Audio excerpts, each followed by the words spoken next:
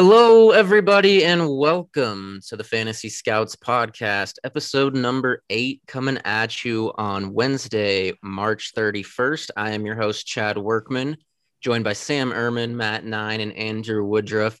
Got an exciting show for y'all today. Some big trades went down in the NFL. We are going to discuss and dissect those trades.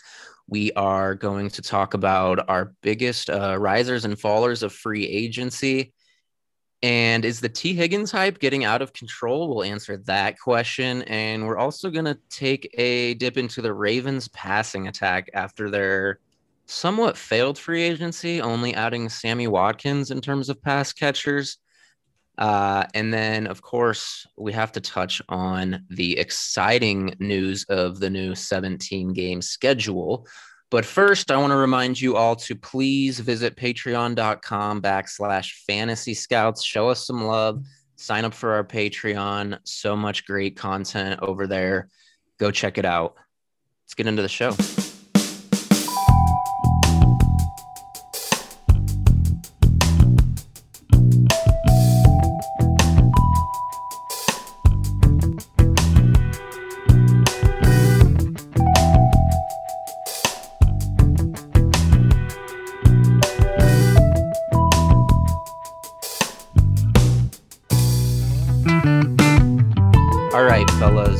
Let's start just briefly. Do you guys have any thoughts on the 17-game schedule? I know we were kind of discussing a little bit before we hopped on live here. So what do you guys think? How you feeling about 17 games, Matt? I don't know if I like 17 games. I like 3 preseason games. I think it's always should have been that, maybe even 2. But I don't know. I'm not opposed to it, but I'm not for it. I'm indifferent. As somebody who's been around where it's like 16 games, that's a lot of games. And to make it another week, like I don't think, like a lot of times, like people are like, oh, you get to go play another game on Sunday, you should be happy and celebrating, but you're missing the 4 a.m. lift, the 6 a.m. team practice, you're missing the travel, like there's so much more that goes on behind the scenes that I think people are forgetting. I'm not opposed to like more Sunday football as a fan, but as somebody who like when you're there and you're the guy like doing the coaching and those sorts of things, like 16 takes a huge toll on you, and I think it's going to be a rather large adjustment, and I think that it's going to be bad for fantasy purposes. So, I don't love it. I think guys will get worn out more often. We could see more committees and those sorts of things to keep guys fresher. So I think for fantasy, it might actually be bad, but you'll get another week of it. So I guess you get both pros and cons out of it. I did see that they were potentially something down the road. Then I'd be more in favor of it if they had a second bye week. Then I think it would be good if you had a bye week within the first 8 and then a bye week in the back 8. I think that would a nice split like that. I'd be in favor of that. Yeah, I'm about to say I've heard about that part. I don't know if they're going to end up doing it. But, Sam, you actually brought up a good point. I hadn't even thought about that. If you are one of those teams going on very little depth and just all mega superstars as your starting team and you're just hoping they stay healthy, that might be actually something you want to go ahead and start looking into. You can get that extra depth. I know if you're in a fantasy dynasty league, you might already want to start reaching out to your commissioner, asking, hey, what's the game plan if we add an extra game to the season? We're going to play an extra regular season game. We're going to expand the playoffs, whether it's number of teams or how long it goes on. It's just, there's a lot of factors into this. So it's good to go ahead and start those conversations now. Yeah, it's just for fantasy, it's important to be thinking about how you want to handle that extra week. If you want a 2-week championship matchup, an extra game in the regular season, or just kind of push everything up, or how you want to handle that. But let's go ahead and get into the meat and potatoes of the show, starting out with the big trade that sent shockwaves through the NFL as the 49ers traded all the way up to 3 with the Miami Dolphins, who traded back to 12. Then the Dolphins proceeded to trade up to 6 with the Eagles falling back to 12. So some interesting moves here. What do we think of these moves? What do we make of them, and kind of the NFL and fantasy impact? Sam, let's kick it over to you. Well, for the 49ers, I think it's pretty obvious. They got their guy. They know who's going one. They know who's going two. I mean, if you're part of the Patreon, I was talking to a scout last night, and I kind of dropped a little tidbit there about what the 49ers want to do. So I think for a fantasy perspective, San Francisco, they're getting in themselves a mobile quarterback. I think that's going to open a ton of avenues for the offense. I don't think it'll be 2020. I do think when they say Jimmy G is our guy for this year, I'll just say this now. This is supposed to be the inside corner, but it's just kind of just happening. So I'm just going to let it happen. The plan is with Jimmy Garoppolo is let him start and let him play some games and hopefully win a few games and get his trade value to go up. And then as their young buck is ready to go and ready to play, they would hopefully ship him off and then let him filter in, similar to what they did with Alex Smith, whether it takes a full year, whether it takes 6-7 weeks. That's their plan. Is they want Jimmy G to be their guy, and if he's playing well, hopefully use that against teams. So, and kind of cash out that way, and maybe find a suitor. Like if Drew Lock isn't panning out by then, maybe they can go for Drew Lock or Jimmy Garoppolo trade or something like that. So that was supposed to be inside corner. You got it early, but that's their plan. And if you are part of the Patreon, you know who they were talking about. For the Dolphins, I love it. Reload to get a bunch of ammo and get Tua some help. There was an inside information report about the Eagles or the Dolphins last time on the Patreon as well. Both of these are just coincidences about Tua and what you should expect with that moving forward. But the Eagles is the one that I'm most intrigued about because really what they did was they moved back and then got a bunch of draft picks that they can use to fill a bunch of holes because I think everybody knows they have a bunch of holes. And then the fact that the Eagles traded back and then traded back up, the Eagles really moved back like 6 spots and then picked up a first round pick by doing so when they traded back. So, and then when they traded back forward. So I think, for fantasy impact, I think, the 49ers, it's pretty obvious. They got their guy. The Dolphins get Tua some help. The Eagles get Jalen some help. And really, there's nothing more to read into it than that, in my opinion. Sam, can I ask a quick follow-up question before we kick it to the other guys? In terms of Garoppolo, I believe he's a free agent after the year, right? So how are they going to flip a guy in Garoppolo mid-season? I don't know what his contract is. But can you double check what his contract is? But I thought he was under contract for a few more years, but that's still not. I'm looking on our NFL database that we have now that has all that fantastic information available. Well said, Matt. And he does have one more year before he's a UFA. Okay. So you're right.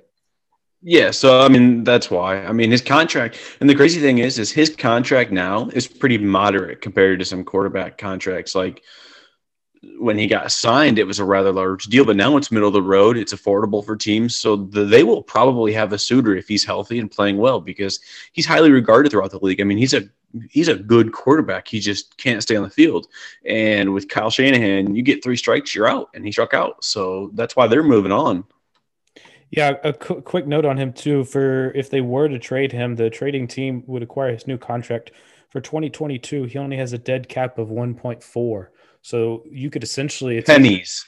You could a team could essentially buy him for the last 8-9 weeks of the season, and then cut him at the end of the year for almost nothing, no hit whatsoever. So go ahead, Matt? What do you make of all the trades? For the 49ers, it's interesting. Sam alluded to they seem to have locked in on their guy. I'm curious. I wonder if he becomes the 101 for some people in Superflex drafts. I know Trevor Lawrence is going to Jacksonville. That kind of seems like a foregone conclusion. And with the 49ers, though, just Shanahan's offense is just so quarterback friendly. It really doesn't matter who's back there. So I don't know. I wonder. I definitely think there's a debate there. The Dolphins moving back and then jumping back up. I don't understand why you're coming back up unless you're coming back up to get an offensive weapon. I don't think they're taking Kyle Pitts, and I don't think I believe that the Bengals are taking Chase. I don't think that Chase is a good fit for the Dolphins. Tua needs a guy who's a speed guy, someone who he can visibly see, from 40 yards away that he's open. So I think for the Dolphins, I think it's Waddle or Smith there. I'm leaning Smith. And then for the Eagles, it's a vote of confidence for Jalen Hurts. I mean, we saw the initial report that was then later rescinded from Ian Rappaport. I put out a little, amendment to it that the Eagles poked around Zach Wilson. They liked him. And for them, it was, hey, we're going to call the Jets, who was at 3? I forget who was at 3. The Dolphins. The Dolphins. Inquiring about, is there a chance Zach Wilson is there? From my understanding, they didn't make an offer. It was a little bit like, me calling up Sam, hey, what would it cost if I were to, in theory, want, this player? And then, they got, we're taking Zach Wilson. Sorry, don't even bother. So then they traded back. So for me, we have to assume that they had Trevor Lawrence and Zach Wilson were the only 2 quarterbacks in this class that they had rated higher than Jalen Hurts. Otherwise, they would have stayed at 6 or moved up to 4 to get a different guy. So they like Hurts better than Fields. They like Hurts better than Lance. And they like Hurts better than Mac Jones. So that's huge. And then they, like Sam said, they also picked up an extra first. So I personally believe Hurts is going to get at least 2 years, unless this year is just an absolute total disaster and meltdown. If he shows significant improvement and growth from week 1 to now, week 18, they have 3 firsts next year, essentially, because I believe Carson Wentz is going to play 75% of snaps. So they're going to have 3 22-1s. And if there's that growth, as I said, they're going to be able to get probably a Justin Ross, another O-line, somebody else, and they can really build this offense up. And not to mention, now that they moved away from Wentz, they have, I believe it's 60-something million in cap space next year. DJ Shark is a free agent. Some other guys I can't think of off the top of my head. This next year's free agent class is also really good. So 2022 Eagles could seriously push for a division title and maybe even a second round playoff divisional round type berth. So it's exciting. I believe he improves, but we'll have to wait and see. Yeah, I mean, I think you kind of hit that on the nail on the head, man. I was going to say, if you're in Dynasty and you got the 102, just please hold it. Do not trade it away right now for rookie draft, because everybody's already getting hyped about the 49ers moving up to 3. Whatever quarterback they end up taking is immediately going to be in consideration, like you said, Matt, for the 101. So 101, 102, you could be sitting there, either Lawrence or whatever the 49ers quarterback is. I know I've already seen it on Twitter. The argument against the 49ers is, oh, well, they don't do a bunch of pass attempts. Well, it's going to be one of the more mobile quarterbacks. So we got to remember, Konami Code quarterbacks, he's going to be able to rush. He's going to be able to get the production that way. Plus, while the pass attempts are down, he's got elite weapons who know how to create yards after the catch as well, with Devo, Ayuk, and Kittle.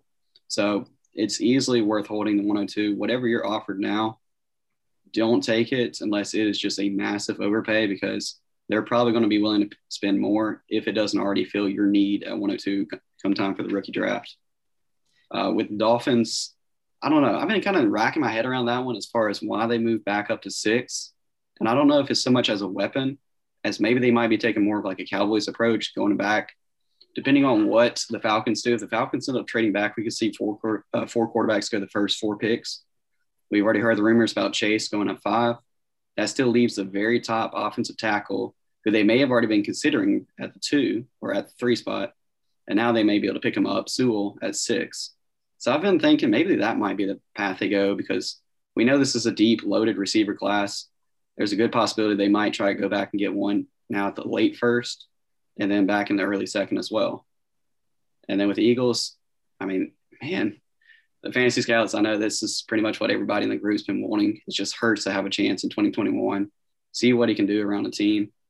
I don't know if it's going to be a 2-year situation like you were talking about, but it's easily going to be for 2021. They're going to put some weapons around him because if he's end up not being the guy, you got 3 22 picks. There's a couple quarterbacks already looking good for that class. They got the ammunition to move up. Now, if needed, I think Hurts is going to be fine. If you can still get him cheaper, it's well worth it because he's going to be great for fantasy. I think he's going to be great for the rest of it. I don't know what receiver, but they're probably going to go receiver at 12 now. I don't think they go receiver. I think they go tackle. You think so? Slater? You think Slater's going to be there at 12, though? I think Sewell and Slater will both be there at 12. Interesting. Andrew, I think you made a good point because I hadn't considered the Dolphins considering Penei Sewell there, but I don't feel like they needed to trade up if they were getting a weapon. So that's an interesting point to consider that they could be looking at tackle. I was talking to somebody, I think it was 2 or 3 days ago, who is very connected to the draft process. Now, I'm not going to say that he knows everything and exactly what a team is thinking, but he said that he would bet a significant amount of money that Sewell falls out of the top 10. And I have heard a lot of people that are also close with, the situation that think that Slater's maybe as good or better of a prospect, which is interesting because all we've heard is Sewell high for the last year, but now it seems like Slater's interesting to a lot of teams. See, we always, we talked about a few weeks ago how you need to be, patient with guys like Chase and some of these other skilled players that sat out a year because they're not going to step on the NFL field week 1 and just ball out right away. There's that adjustment period of not playing for a year. Is there an adjustment period for a position like tackle? Because Sewell didn't play last year. Yeah. There's an adjustment period for every position, but Sewell will absolutely be a top 10 pick. I'd bet money on that. Because if he's there at like 7, teams are coming up to get him. Okay, that's fair. The current draft will. I think, Sam, you said you'd bet money on it, but Matt, your guy said that they would bet a significant amount of money on it the other way. So am I sensing a bet here looming?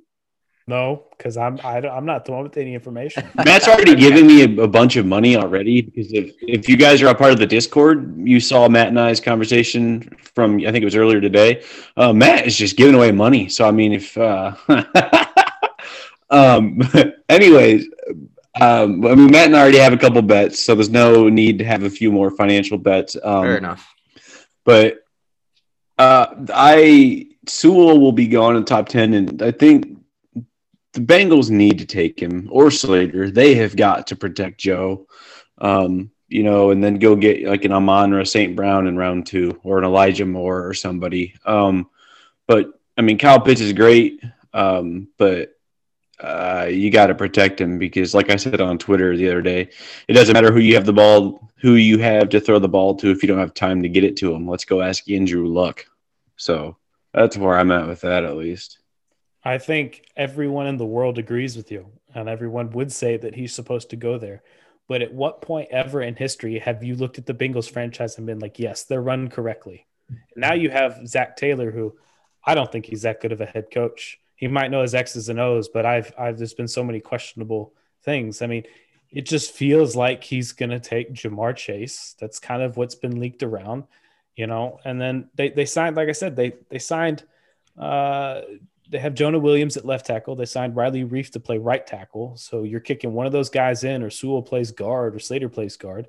And then Sewell, the best part about Sewell, though, is he's dynamic and athletic enough. He can play guard, and he said he would play guard if a team wanted him to. Well, then maybe. And then I know that they're also sniffing around the bush for, Alejandro Villanueva to potentially sign him. So, I mean, it feels like they're attacking the O-line in free agency. It just doesn't feel like they're going to go there, even though I think they should. I agree. Yeah, I agree. They should be going the O-line, but who knows if they'll do the correct thing. I'm most intrigued by. Well, I'm intrigued by all of these trades for sure, but I had to laugh when people. Mac Jones going at 3 to the Niners just makes me chuckle a little bit. I mean, why would they trade up to get another Jimmy Garoppolo. It just doesn't make sense to me. But really, I don't know why the Dolphins moved back up from 12. Even if you're targeting a specific playmaker, it just seems odd, especially to do it right now. But I'm excited for the Eagles, as you guys mentioned. Hurts is the guy, and I like their approach here. I think they did the right thing. So pretty sound logic from them. Let's turn our heads to free agency again. Just give me a guy that you feel like improved his stock through free agency, and a guy whose value kind of fell a little bit or tumbled through free agency, Matt. Well, I think the Sam would say the low hanging fruit, the obvious choice would be, I think, not especially since there's been a trade, but Jalen Hurts stock improved. I didn't appreciate that they were at least considering Zach Wilson, but the signing of Joe Flacco, I think signaled that. I wrote in my recent article, the free agency fallout 2021. It's like, you don't sign Joe Flacco to be your quarterback 3 for $4 million. That doesn't make any sense if you draft a guy. And then Jalen is better than Flacco at this period. So then does Jalen become the QB3? It just, none of it made sense. I just kind of, his stock came up. One of the guys I tweeted about, I think it was yesterday, I think Corey Davis's stock fell. Like we discussed a few weeks ago, he has to face 3 of the top corners in the league combined 6 times a year. He's going to have either Darnold or Zach Wilson throwing to him, or a combination of the two. Who knows? Plus the shadow coverage. I know Sam and I have discussed before, we're not entirely sure what year 2 for Mims is going to look like. So you're wondering who else they're going to be throwing the ball to. I think his stock fell. And then somebody's stock I'm still questioning would be Curtis Samuel. I think for me right now, his stock is relatively the same. I don't think it's gone down, but I definitely think it has the potential to go up. I don't know what's going to happen, because I remember when he first signed, there was a bunch of people who were like, oh, this hurts Antonio Gibson's stock. This hurts Terry McLaurin's stock. And I was like, I don't think so. I feel like the only stock that's really hurting here is probably JD McKissic. Terry McLaurin's still going to get his. Curtis Samuel should get his. I mean, in theory, we're projecting forward. He should finish, as a top 30, top 36 wide receiver. My only thing about it is that he now has the same staff in Washington for the most part that he had in Carolina. And in Carolina, we were always talking about how he was underutilized and wasn't used correctly. So maybe the second time around here in Washington, he is utilized correctly. So I'm more of a wait and see, but I'm definitely optimistic about it. All right, I'll jump in here. I got the low-hanging fruit of the guy whose stock got hurt is Josh Jacobs. I'm not going to talk about that. We talked about that last week, and if you have an IQ, you know why. You know why I feel that way. And I think everybody on earth understands that. I think, and I know Matt still is iffy on me with this one, especially because it's been a hot conversation in the past 24 hours. I think somebody whose stock went up quite a bit was Russell Wilson. And I say that not because, the offensive line, or not because of the offensive coordinator scheme changes, or bringing in Gerald Everett, who's a weapon, or re-signing 2 of their guys, or re-signing Chris Carson, Gabe Jackson. And I know people are like, well, who is that? He's arguably a top 5 guard in the league, and they went and got him. They went and traded a lot for him. And last year he played 1,062 snaps and gave up 0 sacks. So, I mean, you're going to put Gabe Jackson in there. He's an athletic, versatile dude who can, roll out with the pocket. So Russell Wilson's going to have a lot of cover. And then, and that's going to make a large difference, and then he got his boy back, and he's got some more weapons and stuff. So, like, Russell Wilson is someone I'm excited about. And then, I think another winner, and this is very frustrating to me, and you'll understand why. another winner for free agency was Leonard Fournette.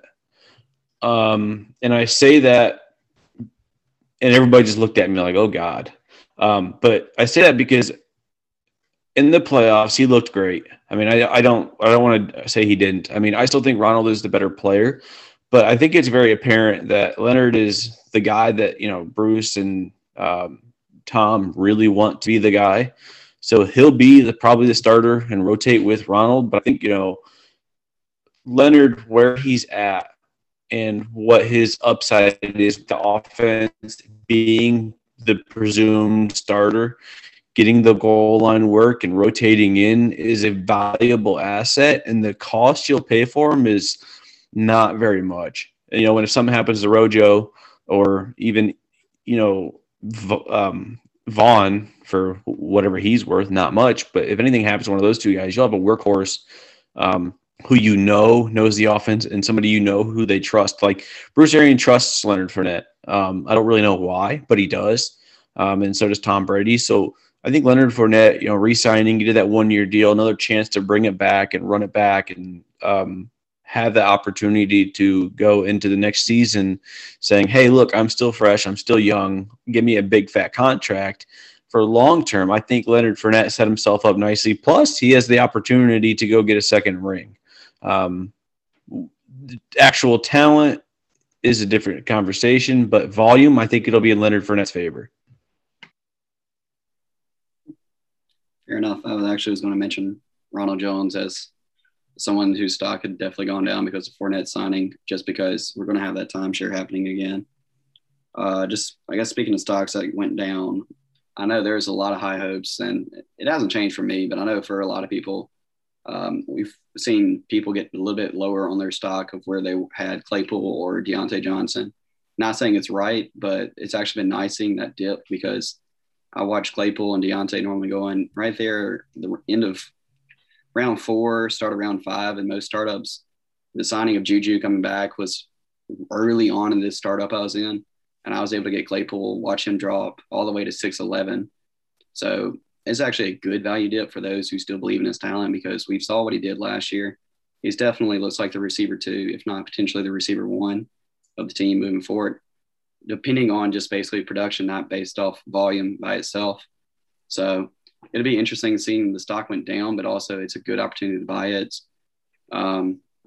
Outside of that, a guy whose stock I also thought went down a little bit was Chris Carson. I know a lot of people were excited, thought he might have a chance to go somewhere and actually break out as a true number 1 guy. There's no worry about Rashad Penny or anything else. I know a bunch of people were looking forward to potentially putting him up there with Josh Allen in Buffalo and just seeing what that could look like with those two in the backfield together.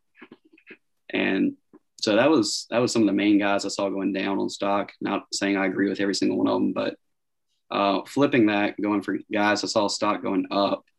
Aaron Jones obviously was a huge winner returning back to the Packers.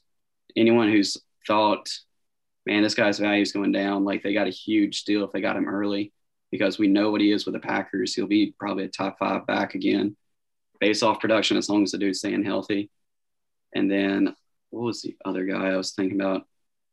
Yeah, I guess it was just Terry McLaurin, seeing him with an actual potential capable quarterback, hoping that Fitzpatrick can stay healthy for the full season. I'm excited to see what he can do compared to that situation from what we've seen with him in the past.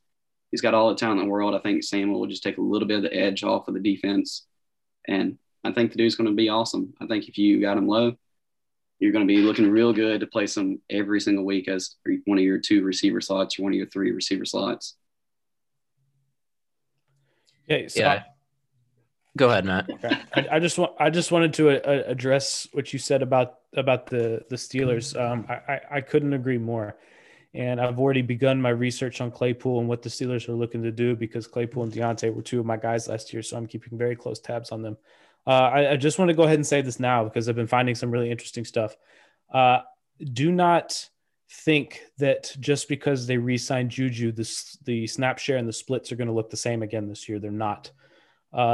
There's a very, very good chance as of today, Claypool is going to be their true number 1 with Deontay playing the 2, and Juju is going to be the one that's looking at barely a 60% snap share. He's going to be on the back burner of the wide receiver 3. So Andrew's totally right. If somebody in your league is like, damn, they re-signed Juju, let me go sell either Deontay or Claypool, you need to jump on that like white on rice, because Juju's there for 1 year. I think he's legitimate trade deadline candidate. And he's not going to step back in as their, third down guy or whatever. They want to run the ball more, and they're going to run more 2 wide out sets with McFarland a lot in the slot as well as the H-back. So it's Claypool, it's Deontay, and then there's a pretty decent tier gap, I think. And then there's Juju in Washington. Yeah, I'm glad you mentioned that, because that's kind of one of the questions I was going to ask, because I thought Claypool was a guy on the surface who comes off as a kind of free agency loser, but they clearly didn't prioritize Juju. So it makes a lot of sense that his snap share would be the one to drop in that offense. Just to the naked eye, I mean, we saw him play last year. It's just, how can you keep him on the sidelines for another year? It makes no sense. He clearly makes your offense better. Yeah, definitely. Some of the free agency losers I had were, Jacobs, obviously, and then Lamar Jackson is one. We're going to talk about the Ravens a little bit, but Andrew's looking at me weird. Just save your thoughts for later. But I guess I was expecting or hopeful for them that they could add somebody not named Sammy Watkins to the receiver room. But David Johnson is another one. Wasn't super interesting to me regardless, but they added Ingram and Phillip Lindsay, and that whole running back room is kind of gross to me. Winners, some of the same names that you guys had. Terry McLaurin's my big one. I spoke about him already. You guys know how I feel about him. A little surprised, Matt, that you didn't name Michael Pittman as a winner, but I think he's in there. And then Andrew, I would have expected you to bring up your boy Clyde Edwards-Helaire. I think obviously the Chiefs let go of Williams, and I don't think he was going to be a huge threat anyways, but they just don't have a viable RB2, really. I mean, go ahead, Matt. James Robinson, also a winner. Another one. Both the head coach and the GM came out and said he's the guy, and then they signed Carlos Hyde, and they said he's purely a complimentary role. So, yep, I was going to mention him too as one that I expected to be brought up, but obviously we've talked about him a lot.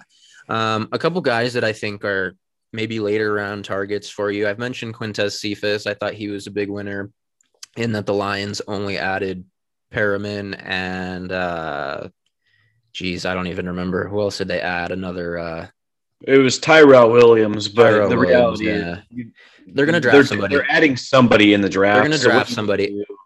Yeah, what you need to do is go trade anybody who's catching footballs not named TJ Hockenson in Detroit right now, and then whoever they draft. Because I disagree. Even Quintez Cephas is going to get an opportunity. Yeah, that's what I said. I mentioned Perriman. I just couldn't remember Williams. But even if I know, they're obviously going to draft somebody. But unless I think they're taking at 7. I think they're going wide receiver at 7. But here's the thing, and that's exactly it. Is right now the perceived value for most people is one of those two guys is the guy, and they were big free agency winners. Because when week 1 comes around and they are not relevant, you could have cashed out. Like, middle tier players who have perceived value in the offseason are the kind of guys you should be auto selling. If somebody is coming to you and buying Brashad Perriman, take it and run. If someone's coming to you and go, hey, what do you want for Quez Watkins? Sell him. Watkins plays for the Eagles. What? Quez Watkins plays for the Eagles. Quintez Cephas plays for the Lions. But that's how relevant he is. Quintez Cephas does not have Quez Watkins is a great bench stash. Yeah, I know you like him, Matt, but Quintez you get the point.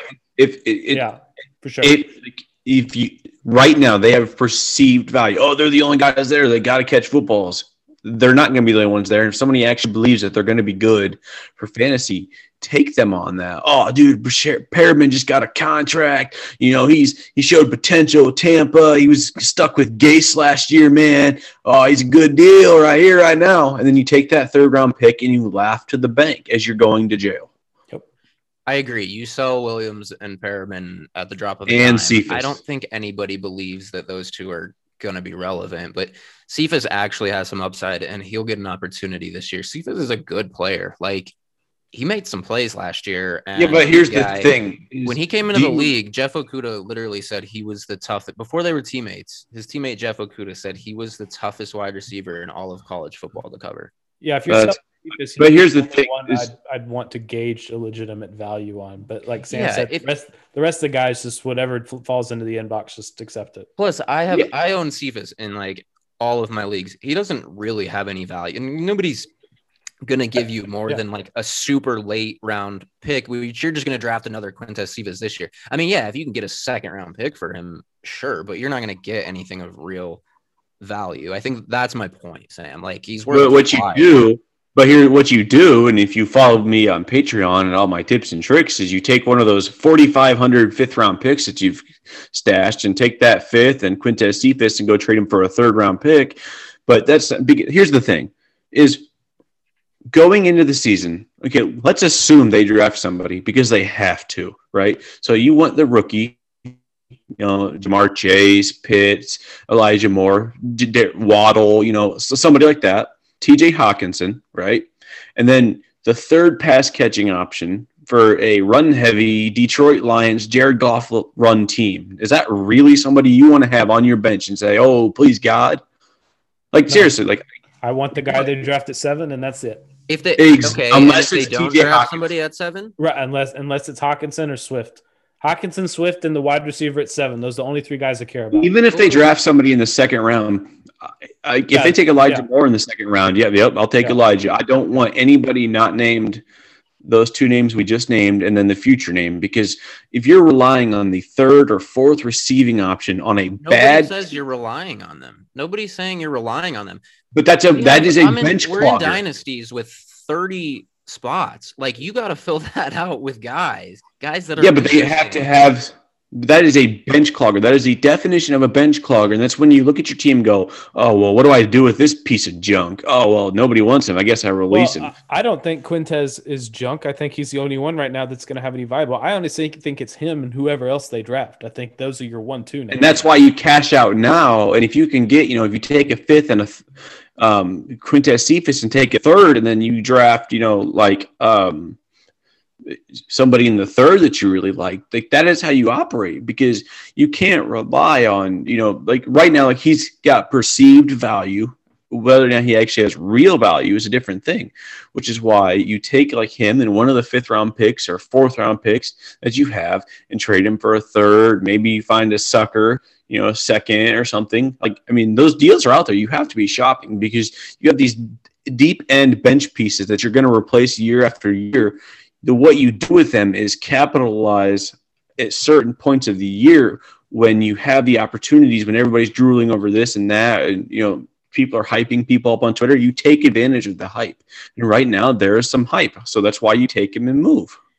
It's so tough to gauge though, because it's like, let's say you trade him for the 309 or the 310, whatever it is, and then you get to that spot and you're like, damn, I really don't like who's here. I wish I would have kept Cephas.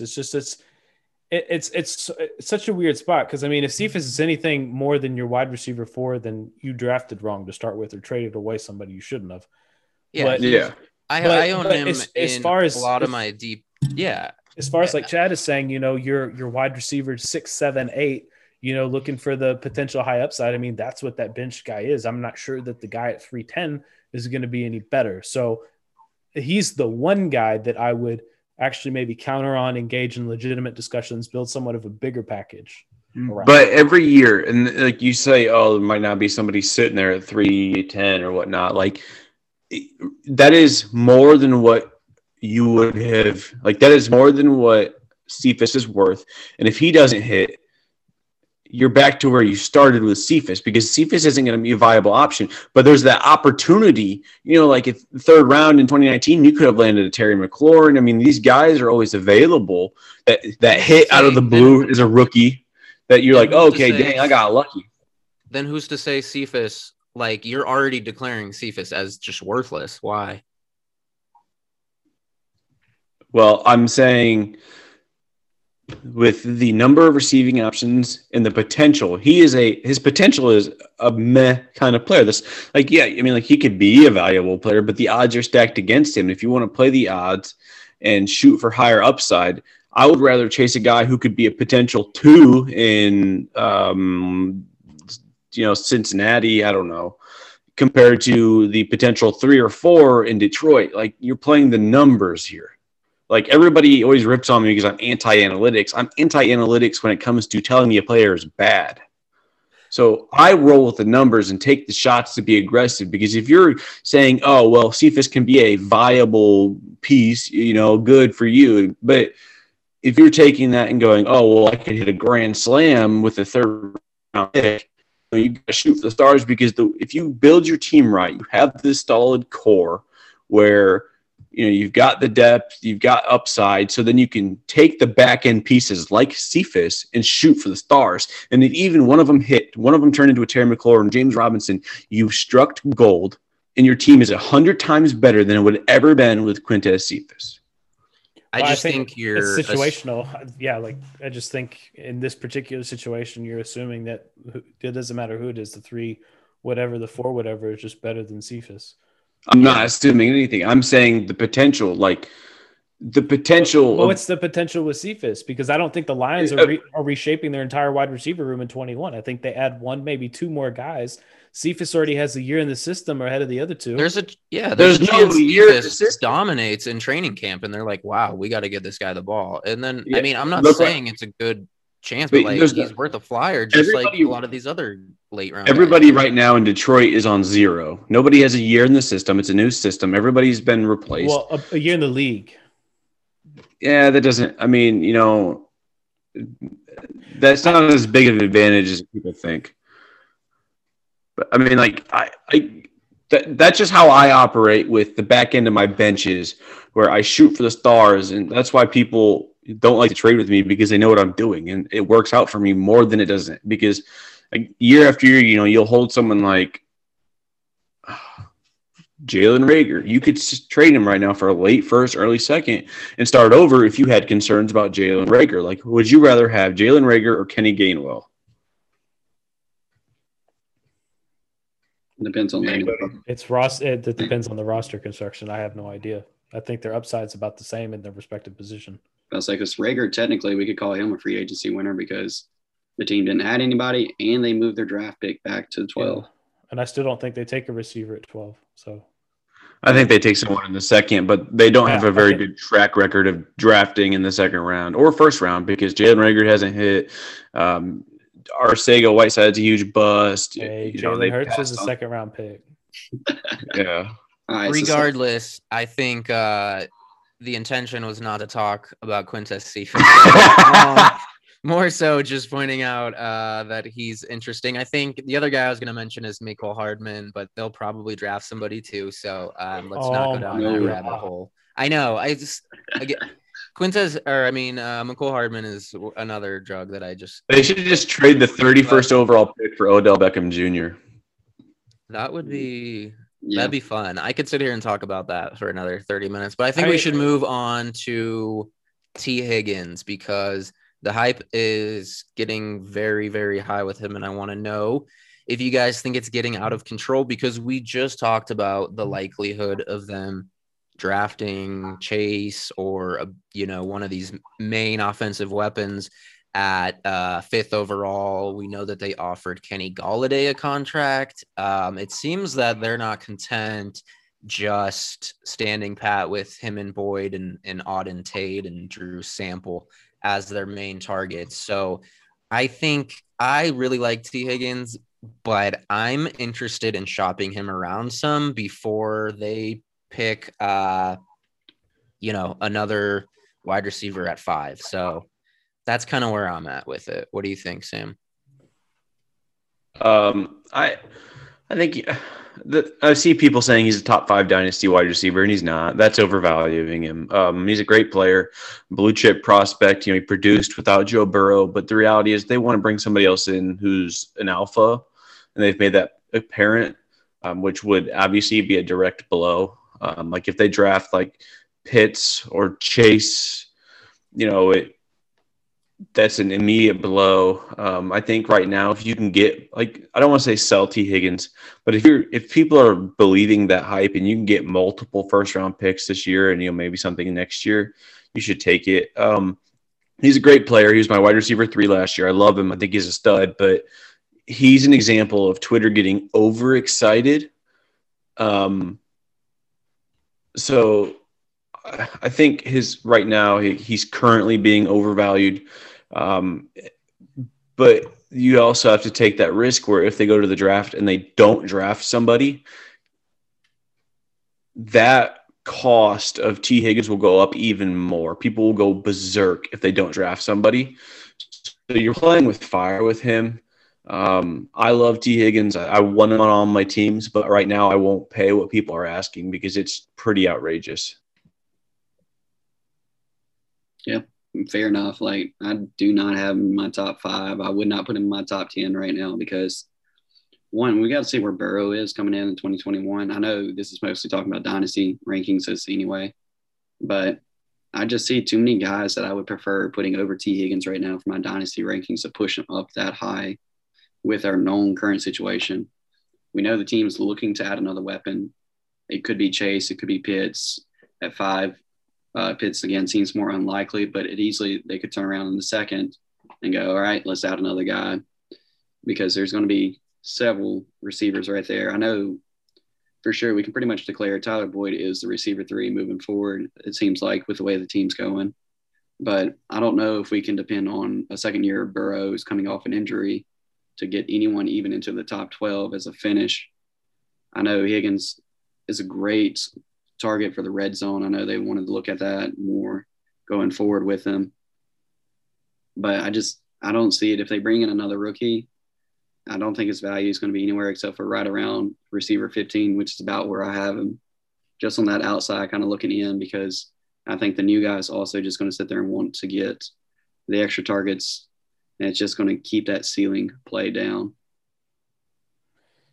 Yeah, I do agree with what everyone else has said. The hype is out of control relative to cost versus production and the potential guy that they'll add and all that other good stuff that comes with it. I'm not going to advocate for selling Higgins. I think there's 4 guys from the 20 class I would rather have before him. If they do draft Chase, that's what does it do for Higgins? It's just like Sam said, one of those guys, Twitter's hyped up to the umpth degree. And here we are. And they offered, as Andrew pointed out, Kenny Golladay a contract. They offered Juju Smith-Schuster a contract. I'm sure they offered somebody else a contract. They might have even been poking around Curtis Samuel. I know they inquired about DJ Shark. So even if they don't take Chase at 5, it's a pretty good indication that they're going to take somebody in the top 2 rounds. So regardless, I think Higgins' value is going to drop. If somebody comes knocking on your door, hey, I'll give you 2 firsts, I think you smash accept and move on. Right. Yeah, I agree with that. I think that's the smash accept. Yeah, go ahead, Andrew. Quick side question. Okay, so I'm assuming you would say Justin Jefferson, CeeDee Lamb, and Chase Claypool ahead. Who's the 4th guy? I'll take Visca ahead of Higgins today. Okay. That was my side conversation question. Yeah, those 4. Interesting. Yeah, that is interesting. I don't know if I agree, but we'll save that conversation. You may not have to agree now, but you will after the season. Oh, I love it. I love Visca. I have Visca over Shark and many others, so I love Visca. But I have Higgins. I have Higgins as my wide receiver 3 of last year's class, but I still – because you have to project forward because I think they're moving in opposite directions. The Jaguars are moving on with Shark at some point in the next year or 2. They're building around Visca as the premier wide receiver 1, while the Bengals have Boyd and Higgins, and they're looking to add another premier wide receiver. So I think they're moving in opposite directions as far as value and potential production goes. Yeah, no, I think you're right. I don't know. I have a hard time believing that they're going to draft. I don't know. I'm just torn on what I see them doing at the top of the draft. The Bengals? The Bengals. Yeah. I don't know. Maybe it's just hard to believe. But anyways, if you can get the value for him as a top 5 to 10 dynasty wide receiver, then that's where you sell him. If not, yeah, hang on to him, see what happens. And he's still going to be a good player. He just might not see the, and I don't know if Burrow is going to throw for 40 times a game again. Like, that's the other thing. So we'll see. Mixon's back. Right. So it's interesting. It'll be an interesting offense to watch. Speaking of another interesting offense, the Ravens, they pretty much struck out on every wide receiver until Sammy Watkins agreed to sign there. And I mean, Sammy Watkins, we can debate his value all day, but he hasn't been what anybody hoped he'd be. He was pretty much a second or third tier wide receiver on the free agency market. So, Andrew, how do you feel about this passing attack? I think calling the offense interesting was a bad word when it comes to passing. That's fair.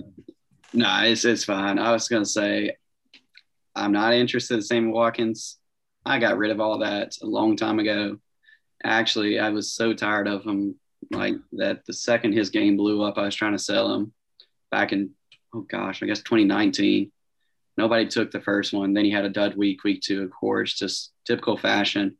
So immediately I was like, look, if somebody wants him and one other guy on my bench, I'll immediately trade him for a pick. I think I got like the 203 from 2020. I was like, sold. Didn't even hesitate. Watkins is not somebody we're going to trust. Like I've said before, the only guys I really want for the Ravens right now is, of course, your quarterback Lamar, your J.K. Dobbins. And then the only pass catcher I'm still interested in at this point would be Mark Andrews, because we know Lamar's going to love to work the middle of the field. He's going to get enough volume to be relevant as a top 8 tight end, which is fine for me. That's going to keep me where I got a guy I can plug in each week. I don't have to worry about the position. I can focus on my receivers, my running backs, elsewhere on the team. I don't know what the heck this team's doing. Like, I don't know why they cannot change their offense just a little bit to make it where that passing game looks a little bit more appealing to anyone. It's rough. Can I ask you a question? And I think I probably know the answer, but I don't think it's as crazy as it sounds. Go for it. For this year, would you prefer Sammy Watkins or Marquise Hollywood Brown? I think that's actually kind of Hollywood Brown for the upside, I guess. Yeah. I know it's not a lovely pick, but man, if it's like a receiver 5, receiver 6 type setup, yeah, I guess I'd probably go Hollywood Brown just because the staff actually bought in. They spent a first round pick. He's coming into year 3. Year 3 breakouts used to be a big thing for receivers.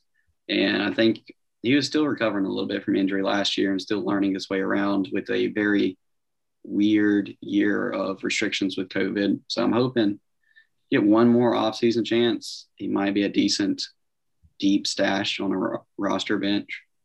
For sure. I drafted him in a startup as my wide receiver 5, I think. And I've written about him. I've not been a fan of his since he came out. I've been fading him all the way. But now I think it's to the point where his value is low enough where he's worth it as a wide receiver 5, 6, just as kind of a potential blow up guy. But I'm not interested in him at that high of a level. But if you can get him cheap enough, like, he's just a good depth guy for big game potential is all. Yeah, all we heard all offseason was how the Ravens were going to, adjust the passing attack. They were going to help Lamar out. We were going to get a coach who's going to go to work. They were going to go out and sign the big-bodied guy and stuff like that. And then they went out and signed a guy who was 2 inches taller than Marquise Brown. Like, that's who cares? So what? Sammy Watkins is going to have his week 1, or maybe not even week 1. He's going to have a single week where he's going to go off for 30 to 40 points. And he's not going to do anything after that. I mean, I do not trust the development of Lamar Jackson passing. And I think there's a reason that the Ravens haven't signed him to an extension yet. They started talking about this months ago, and usually stuff like this, Dak Prescott was somewhat of an outlier. This stuff gets done somewhat quickly because, he's your guy that's who we're going to move on. Now, I still think they ultimately signed him to an extension, but I think it's somewhat telling on the surface, at least, that he hasn't been signed yet. I don't know if they're all on board on trusting him that he develops as a passer. I mean, we could just I got to bring it back to him because people compare him to Jalen Hurts. I believe that Jalen Hurts will develop into a much better passer than Lamar Jackson will ever be in his entire career. So I have no interest in Brown. I have no interest in Watkins. It's a very so what move. Good for them. They filled their depth chart a little bit deeper. Yeah, but like Andrew said, as far as fantasy goes, it's Andrews, it's Jackson, it's Dobbins. I want to jump in real quick. You said that it's telling that they haven't signed him to an extension. It's because they can't yet, and that's also why Josh Allen hasn't been extended. I mean, like Josh Allen's, the Bills have said Josh Allen is getting an extension this offseason. It'll probably be huge. The Ravens have said they want to extend to Lamar. I think with Lamar, personally, they should wait because I think the reason they struck out on every wide receiver, even T.Y. Hilton had said, on the Pat McAfee show that he was 5 minutes away from being a Raven, but then had a gut feeling and changed his mind. They had Galladay. I mean, they offered everybody, Juju, Galladay, and they finally stuck Watkins, who Watkins' biggest issue in his career has been his health. And real quick, can anybody tell me, I know the answer to this, how old Sammy Watkins is? 27. 28? Ooh, I was going to say 27. He just turned 27. Okay. Which sounds stupid. He's been in the league for 7 years. He's been in the league since he was 20 years old. I think he helps the offense when he's healthy. I don't really have any interest in him. I mean, maybe he's the guy who helps Lamar develop, but I wouldn't bank on it. I mean, he's going on his fourth team in 7 years. Bills, Rams, Chiefs, and now Ravens. There's anybody I forgot. But, I think he'll be fine. I think he'll be a better player for the team than he will be a fantasy asset, but I also don't think he'll be on the field very much because he's always hurt. So maybe you get 10 games out of him. You probably get like 45 receptions, like 600 yards, 3 touchdowns, nothing useful. That's probably pretty realistic. So, it's apparent that the Ravens want to get Lamar some help. And it does not help Lamar knowing that Ronnie Stanley wants out. Orlando Brown, I thought. Oh, yeah. Sorry, I don't know why I said Ronnie. My bad on that. Orlando Brown wants out. So I have concerns about Lamar. I've always had concerns about Lamar. I dropped that thread before the season talking about how I was worried about him, and it became true, and everybody roasted me for it. But I don't see him developing much more. I think Sammy Watkins can help, but I don't think he helps very much. And for fantasy, I mean, the only guy I would want for fantasy would be Lamar, and maybe J.K. Dobbins, but I have legitimate concerns about Dobbins' usage moving forward. I think he'll be the starter, but I think it'll be really annoying with Gus Edwards.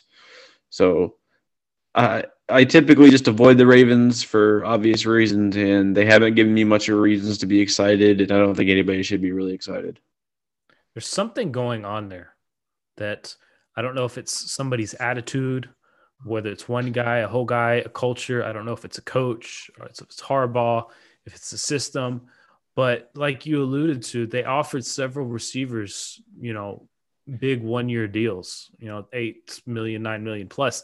And all these guys went somewhere else for a lot less money. So I feel like there's something happening. I think they see what we see. And even if they're getting less money elsewhere right now, knowing it's going to hurt their value heading into free agency next year. So they want to play in a higher volume offense. I mean, it's the reason I faded Hollywood Brown up until I felt like I had to take him in that startup, is because I just don't trust Lamar Jackson. See, that's crazy to me to think that if that's truly all it is, just what other people, hey, we're watching the Ravens on Sunday Night Football while we played earlier today kind of thing.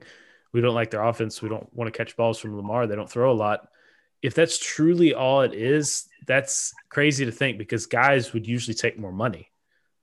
So yeah, that's true. I But I think wonder if we're seeing like a shift in player thought where it's like, I'd rather go out there and play and catch stuff than make a few bucks less. well, no, not necessarily, but I long-term think approach. their agents are probably telling them like it's going to hurt your value next year when you're That's looking for that possible. long-term contract as opposed to just this 1 year. So take I wonder, you know do you- 2-3 million less this year, and you'll make it up in your 3-year contract next offseason. But then do the Ravens see that and look internally and be like, if we sign Lamar to 4 or 5 more years, like no, that doesn't automatically change. Do we believe that Lamar's going to get good enough for somebody to want to come actually here to play? If he's not, then I don't know how you justify signing him long term.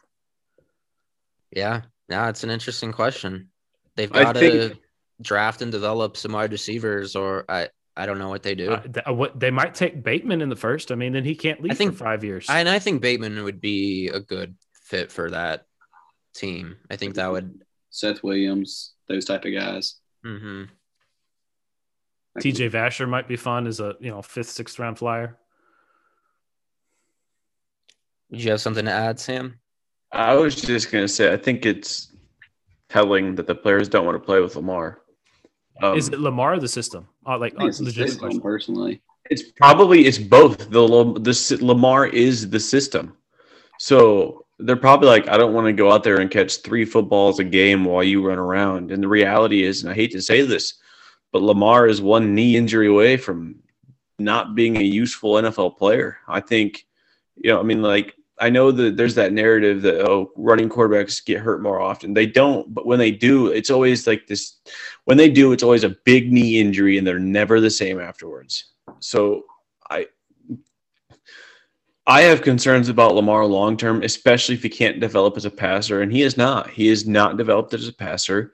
I mean, he's hard to watch when you're talking about throwing the football, and I think teams and other players see that, and that's why they're not trying to be like, oh, let's go play with the former MVP, because they're like, oh, you can't really get the ball to me. So Sammy Watkins was desperate, and they're going to make it work, I guess. It's just so tough because you watch the Ravens and you're like, Lamar Jackson is a damn good football player, but he sucks at playing quarterback. It's just it's weird in between. Speaking of the injuries, I mean, RG3, right? And we actually saw him with a little bit more of the passing at the NFL level. So I'm worried about Lamar passing and on the injury front. And I agree. I mean, I think we named the guys that you should have some interest in on this offense, but other than that, it's not worth it. So I think that's going to do it for our show today. Thank you all for being here with us. I need you to remember 2 things. Visit the Patreon, patreon.com/fantasy scouts, and also stash Quintez Cephas on your bench. Thanks everyone for being here with us on the Fantasy Scouts podcast, where we bring you inside info you won't get anywhere else.